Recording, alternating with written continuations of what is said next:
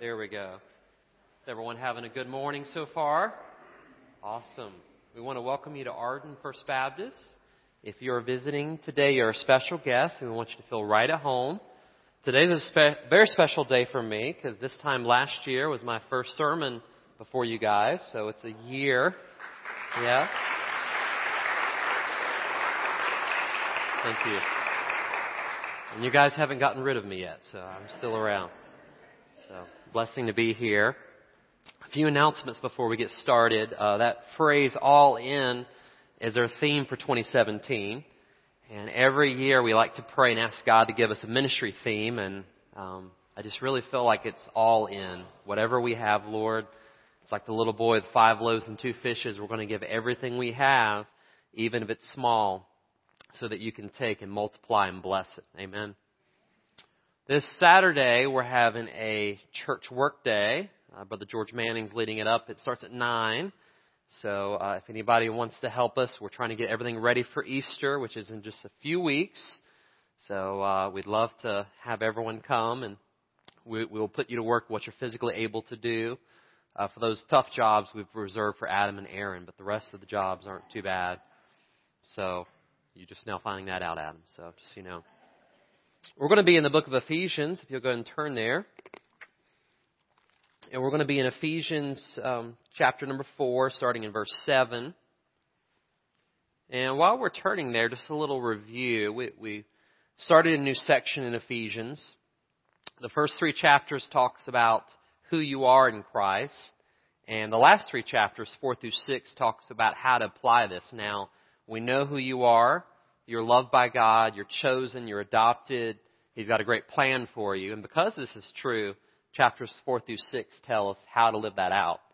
And it's funny, last week, several of you walked away and was like, Pastor, you're getting very personal. I'm like, well, it's just the Bible. Whatever it says, we just got to talk about. So for those of you who missed last week, we talked about pride, and we all left saying, ouch. If you missed it, it's on the podcast. Some of you are like, I don't want to listen to that sermon, but it's good for you. So today we're going to be talking about how we are all bodybuilders. And to illustrate this, I'm going to ask Adam and Aaron to come up and pick on them today. And Adam and Aaron, something most of you don't know, is they're starting to work out together as partners at the gym at the Y. And so we're going to do a little exercise. They don't necessarily know what exactly I'm going to ask. I gave them a little hint, but we're going to try the dumbbell curls. Can you give me 10 reps? All we could find is 10-pound curls, so he could probably do 500. I can tell. Yeah, let's give him a hand. Good job. All right, Adam, you're going to try something different. This is called the tricep. A lot of ladies do this exercise. You lean forward and you push back. Anybody ever done this exercise? Tricep extension. All right, just lean forward and little kickbacks. There you go. Just give me a few. Yeah, breathe. Is that 3 or 4? One more. All right. Good job. And Adam, Aaron, before I ask you to sit, has anybody ever seen a burpee done before? Anybody know what a burpee is? Okay, Aaron, give us 2 burpees.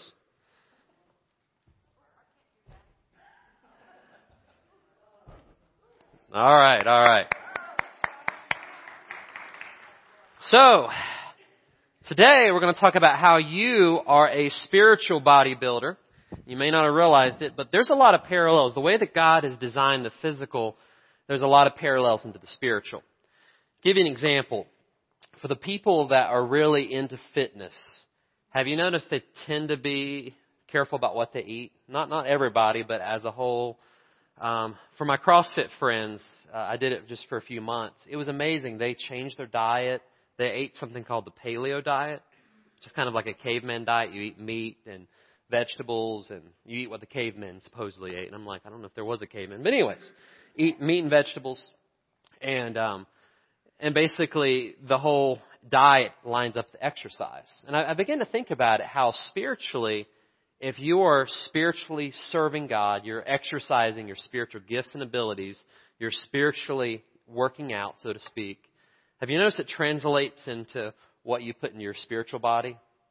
You tend to stay away from junk because this will mess up what God's doing. God is still going to use you regardless. It's more the message than the messenger. But have you noticed that when you're serving, you're like, okay, I'm getting ready to teach this kids class. I got to be careful what I watch on TV now because these kids are watching me.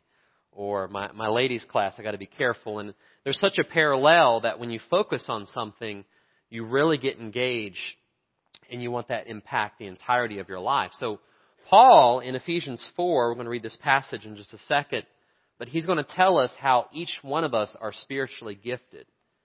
And the goal of our gift is not to make ourselves look good, but it's to build up the body of Christ. And all of us are a different part or function or organ of that body. And whenever you do what you're called to do, the body is strong and has strength and vitality. When you don't do your part, and many parts don't do their part, it's the equivalent of not exercising, not eating healthy, how it affects your physical body. The same transfers to the spiritual body. The body of Christ becomes lethargic, lazy, and doesn't get a whole lot done. So let's jump into Ephesians 4. We're just going to be read verses 7 through 12. And then there'll be a part 2 of this when we continue.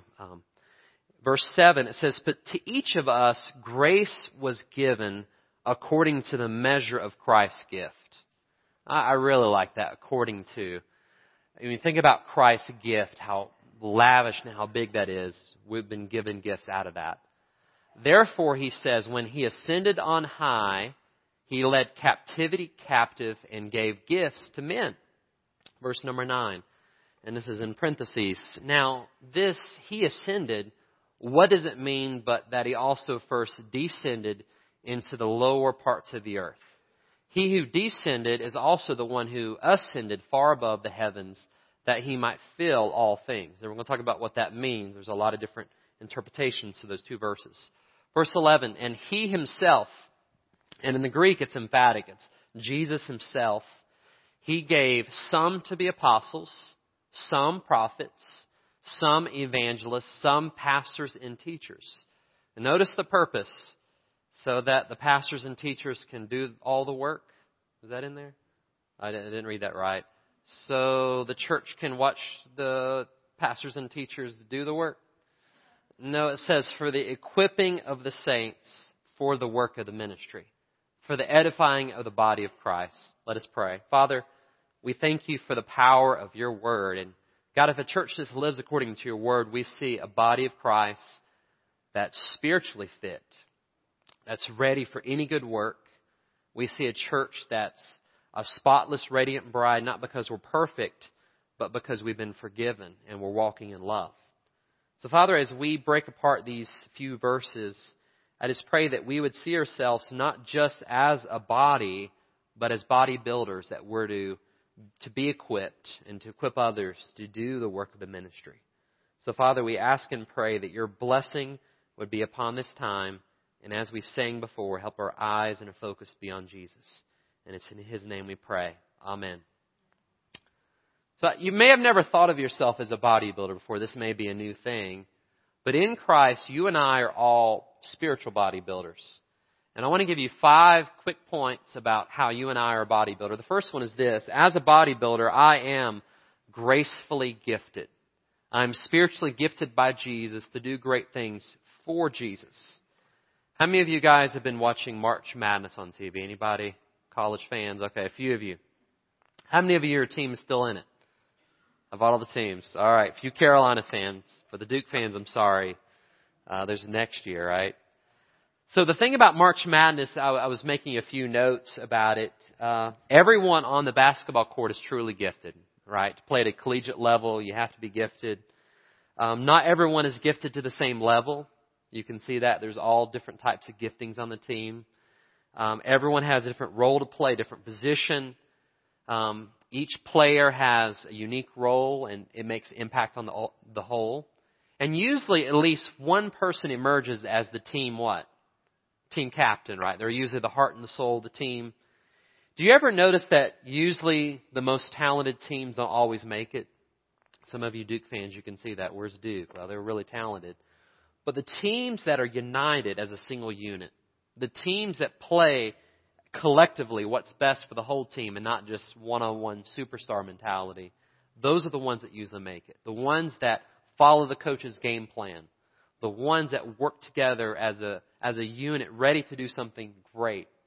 A good example for you NBA fans is the San Antonio Spurs. Every year, they always seem to be in the playoffs, even they may not be the most talented, because they work together as a unit. And that's really illustrates the body of Christ, that we're all gifted differently. We each have a different role. But when we come together, God does amazing things.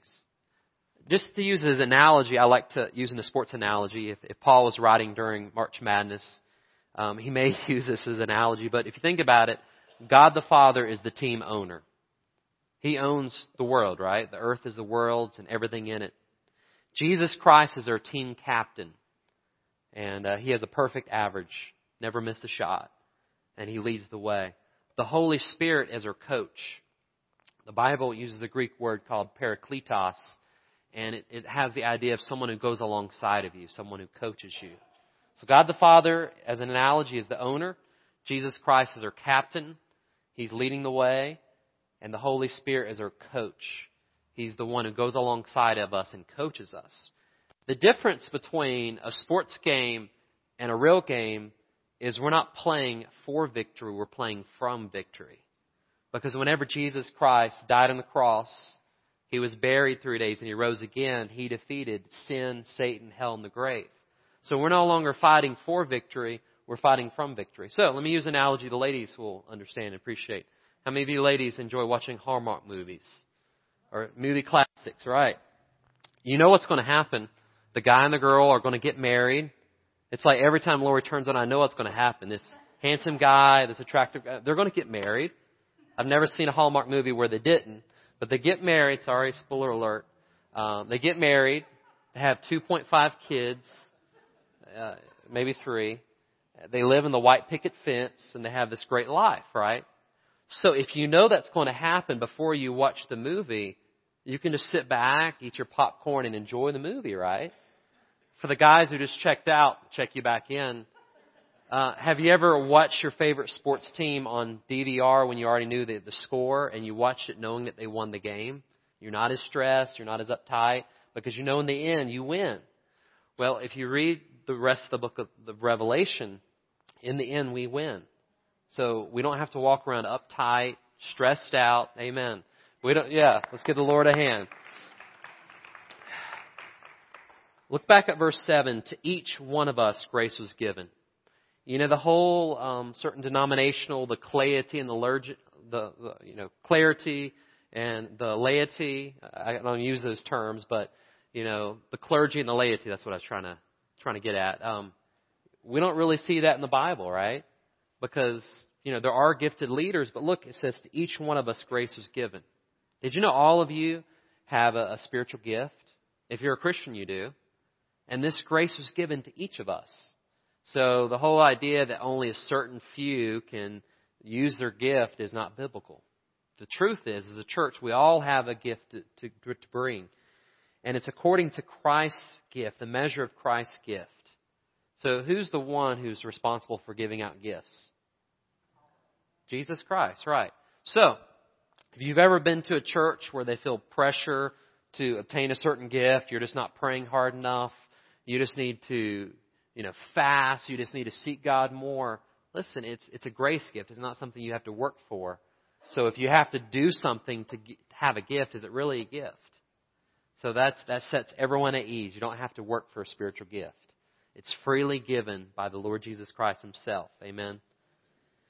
So those of us who are grace-filled should also be graceful. If God has filled you with grace, then let us try to be graceful. Since Jesus has shown you the love, don't you think you should show the love to others? All right, let's continue on. As a bodybuilder, I'm not only gracefully gifted, but number 2, I am richly victorious. Richly victorious. Jesus defeated Satan and lavished us with great gifts. Look at verse 8. It says, therefore, He says, when He ascended on high, He led captivity captive, and He gave gifts to men.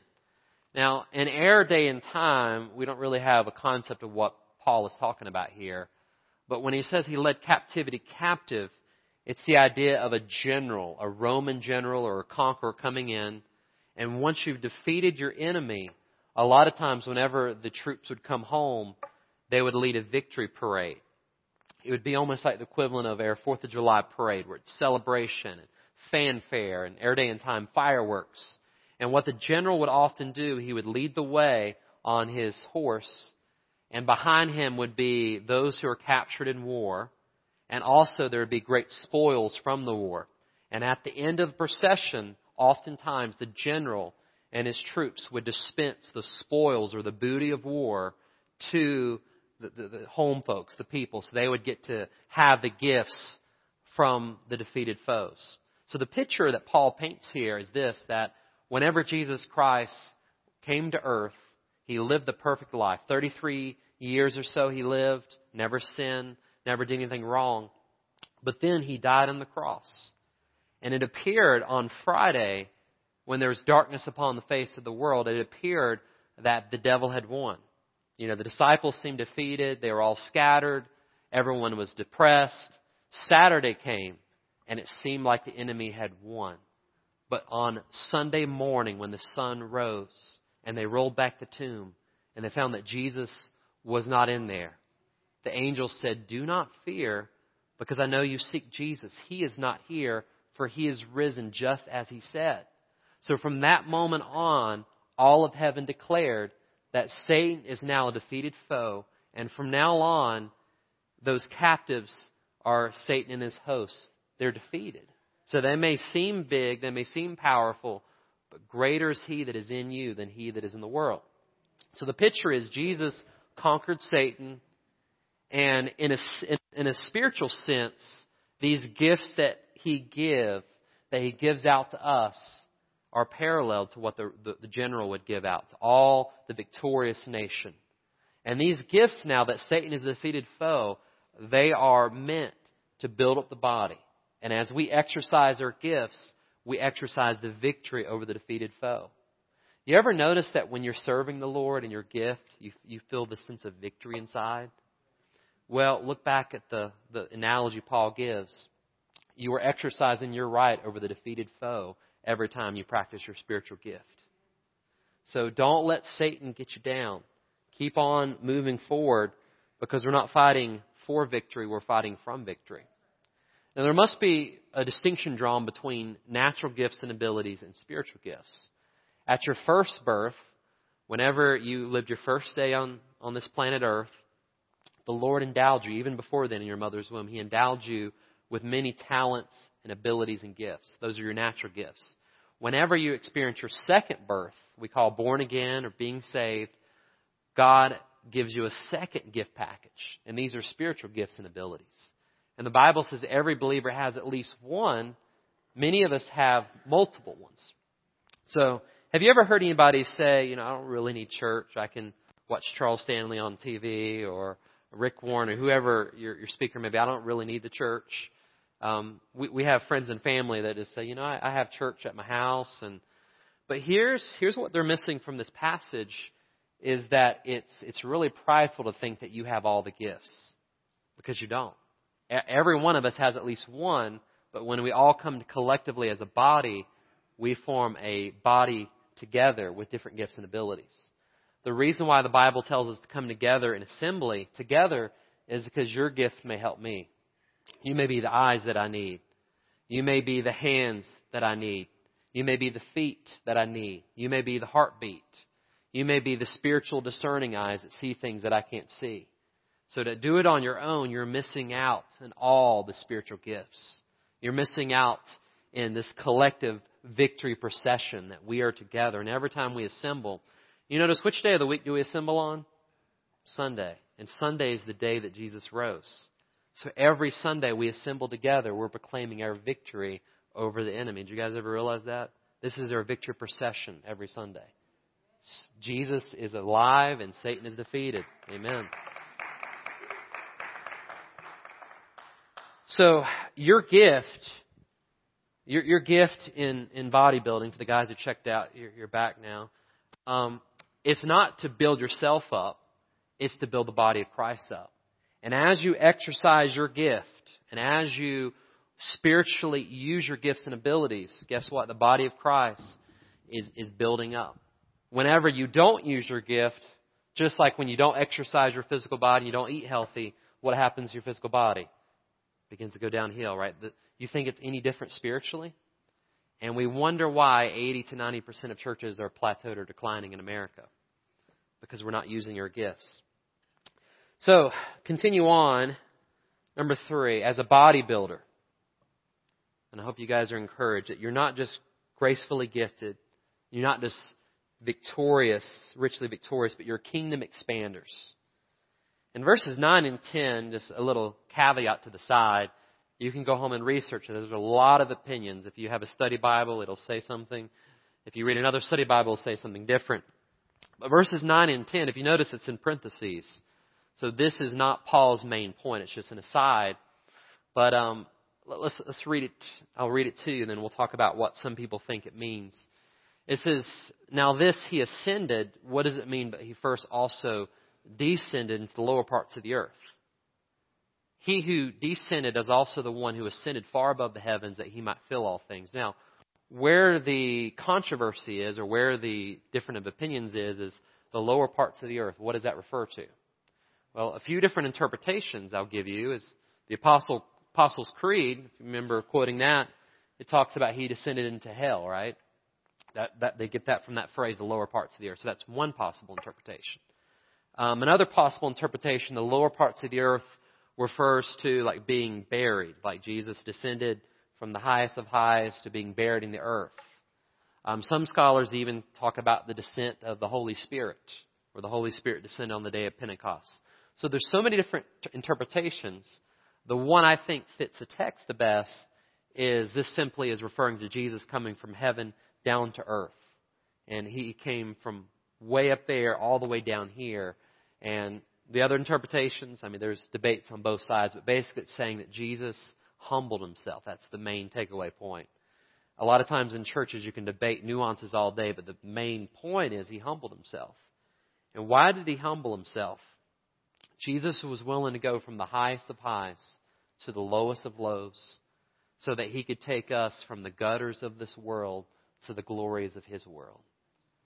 And that's the beautiful thing of this text. He descended so that we could be ascended with him in Christ. The Bible says that we're seated with Christ in the heavenly places. You look at Psalm 40, it's a good parallel how David said, I was in a pit. I was in the miry clay, and what happened? God lifted me up. There is no pit so deep that God is not deeper still. He goes down to get us and helps us. Amen. You know, true humility is really hard to find, as we talked about last week. I was reading a story about Booker T. Washington. He was a famous educator, and he was the president of Tuskegee Institute in Alabama. And at Tuskegee, everyone knew him, and he was very beloved, but he wasn't really well known in some other places outside. So he was walking around in a famous place where it's like high-end shops in the city. And this lady, this very wealthy white lady, spotted Mr. Washington and said, Sir, would you like to earn a few dollars today? And he smiled and said, sure, I'd be glad to. She didn't realize this was the college president.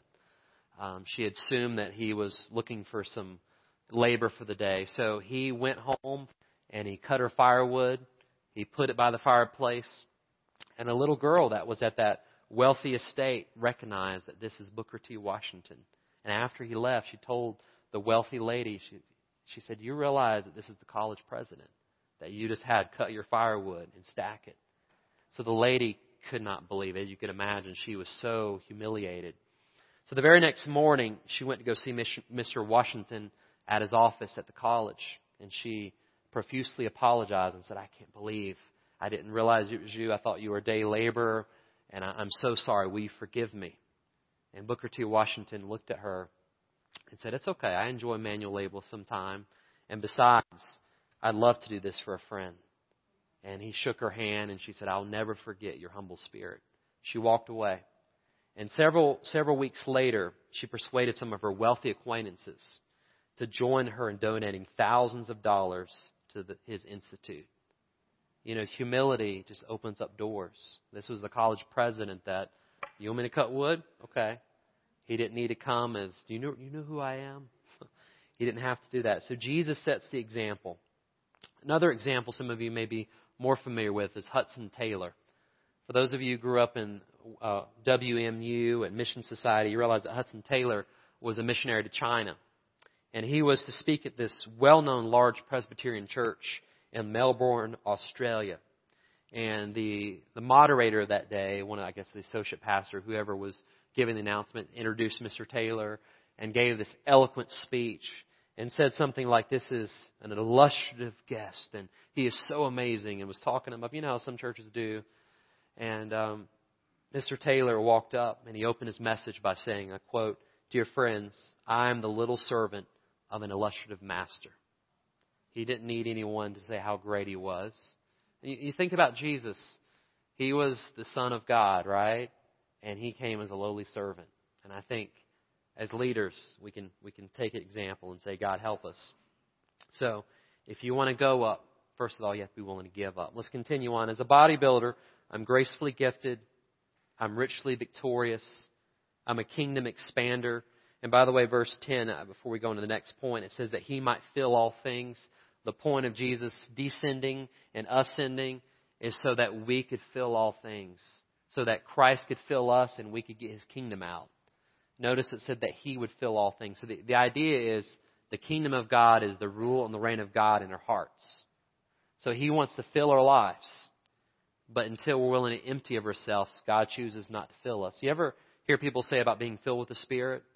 What that means is you empty you of yourself. So if he's going to fill all things, he wants to start with your heart first. Amen.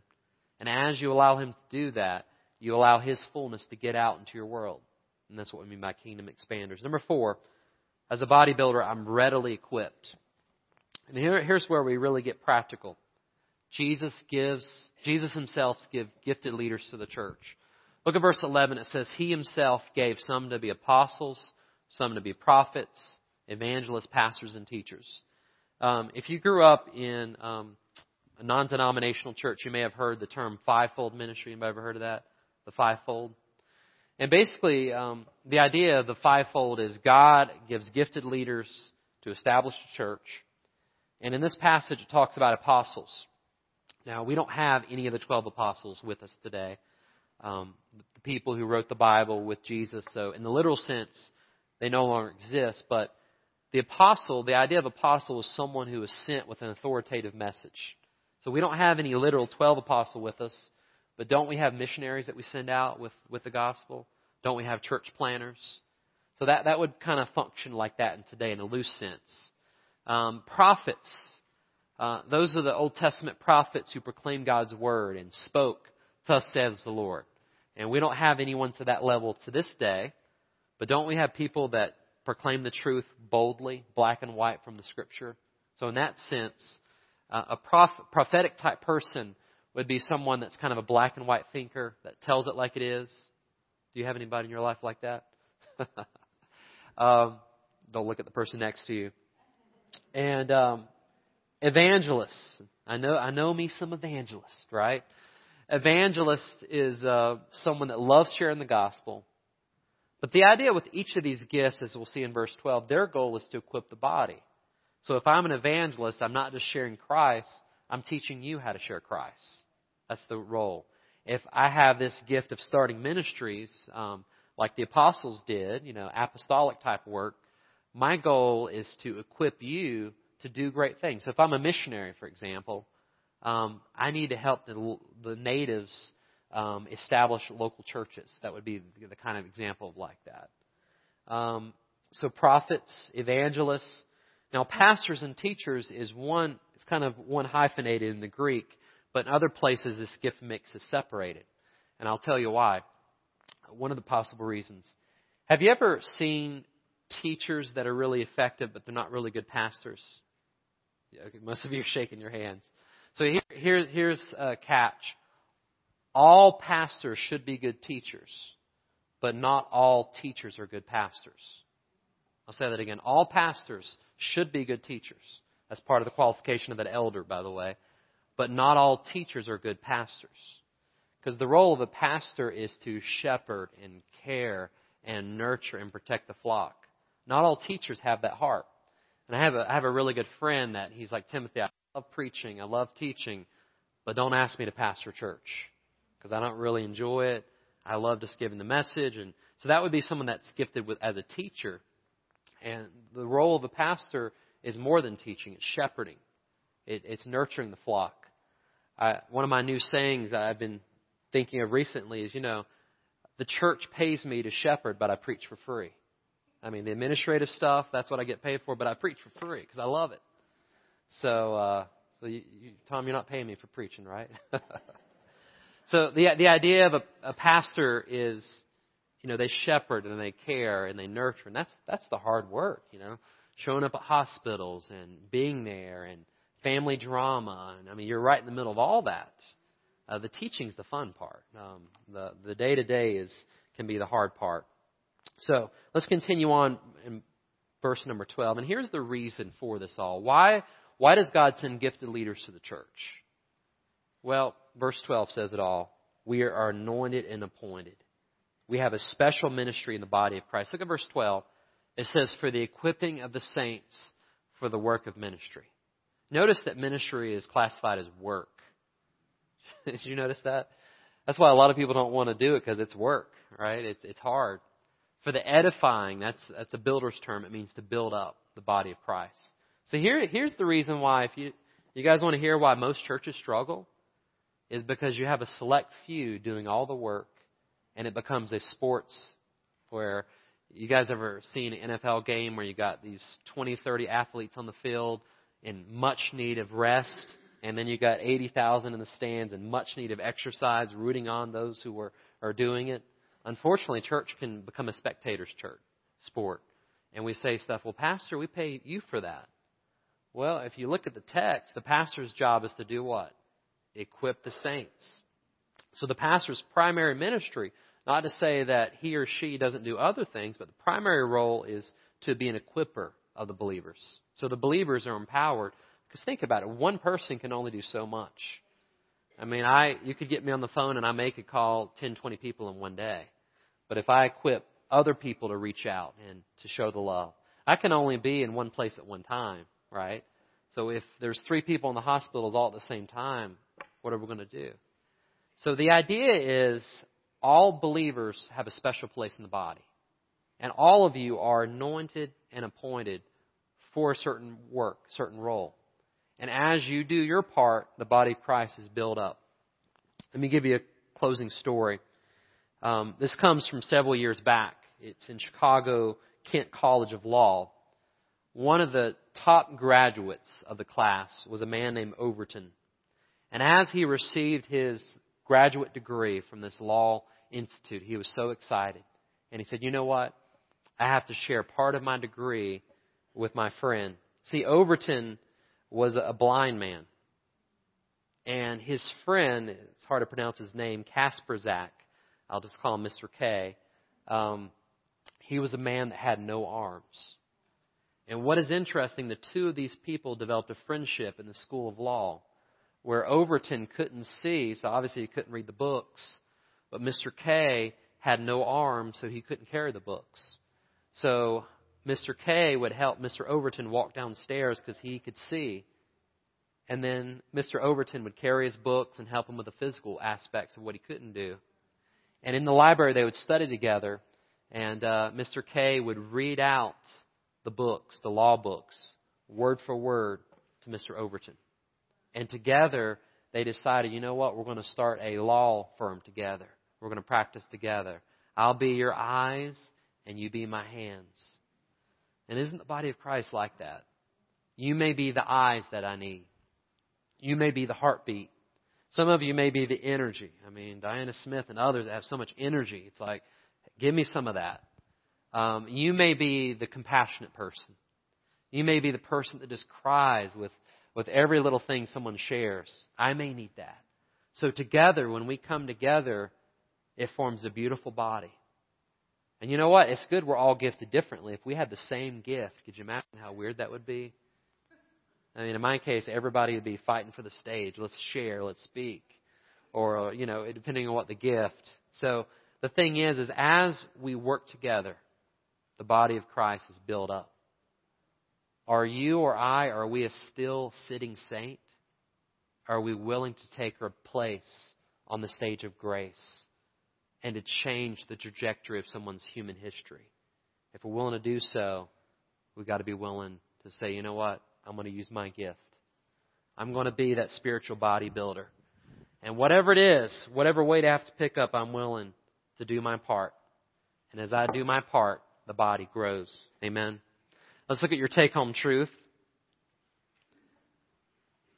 I am a bodybuilder of the body of Christ. As I do my part, the body grows.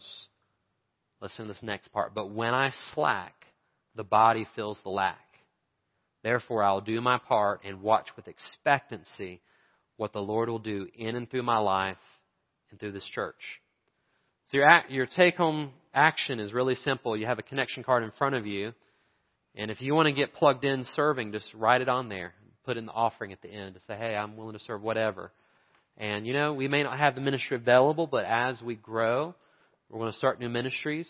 And we always have new spots for people willing to say, you know what, I'm going to use my part, however small or however big that is, so the body can be built up. A little preview for next week. We're going to start a new Easter series for the month of April. And anybody got the mailer at your house yet? A few of you did? Okay, if you didn't, it's coming. But we're starting a new series called Empty to Full. And the kind of theme is the tomb was empty so your heart could be full. So next week we're going to talk about an empty place at the table. Remember when Lazarus had died and they're like, where's Lazarus? He's dead. And Jesus filled that place again. He rose Lazarus from the dead. And then we're going to read about a woman that had this alabaster jar and poured it on Jesus, and it was an empty jar, but her heart was full of praise. And then on Easter, we're going to talk about an empty tomb and how the tomb was empty so that your heart could be full of life, of love, of laughter, of purpose. The tomb was empty, my friend, so that your heart could be full. Let's pray. Father, we thank you for all you're doing. And Father, I thank you that we're the body of Christ. And Father, as we do our part, the body grows. So Father, I pray this practical message, we would just take it to heart and say, what am I doing? Am I spiritually lethargic? Am I a still sitting saint? Or am I standing and ready and waiting and watching for your return? Am I preparing the body for good works of service?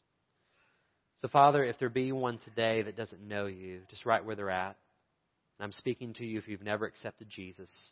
The Bible says if you will simply believe the good news that Jesus died for you, that He rose again, the Bible says that you could have new life. He will make you into a new person. So right where you're sitting at, just say a prayer of faith in your own words, something like, God, I give my life to you. I believe that Jesus died, He rose again, and I want to take my place in His grace. And Jesus, I ask and pray that you would forgive me, that you would step out of heaven into my heart. I make you my Lord and Savior. And Father, for the rest of us who are Christians, help us to do whatever part you've assigned to us so that the body may grow and experience your blessings. In Jesus' name we pray. Amen. This time we're going to do our hymn of invitation a little differently. We have a video, and Adam and I will be at the front. If you have any decision you'd like to make, you're welcome to do so. The rest of you can just enjoy this video.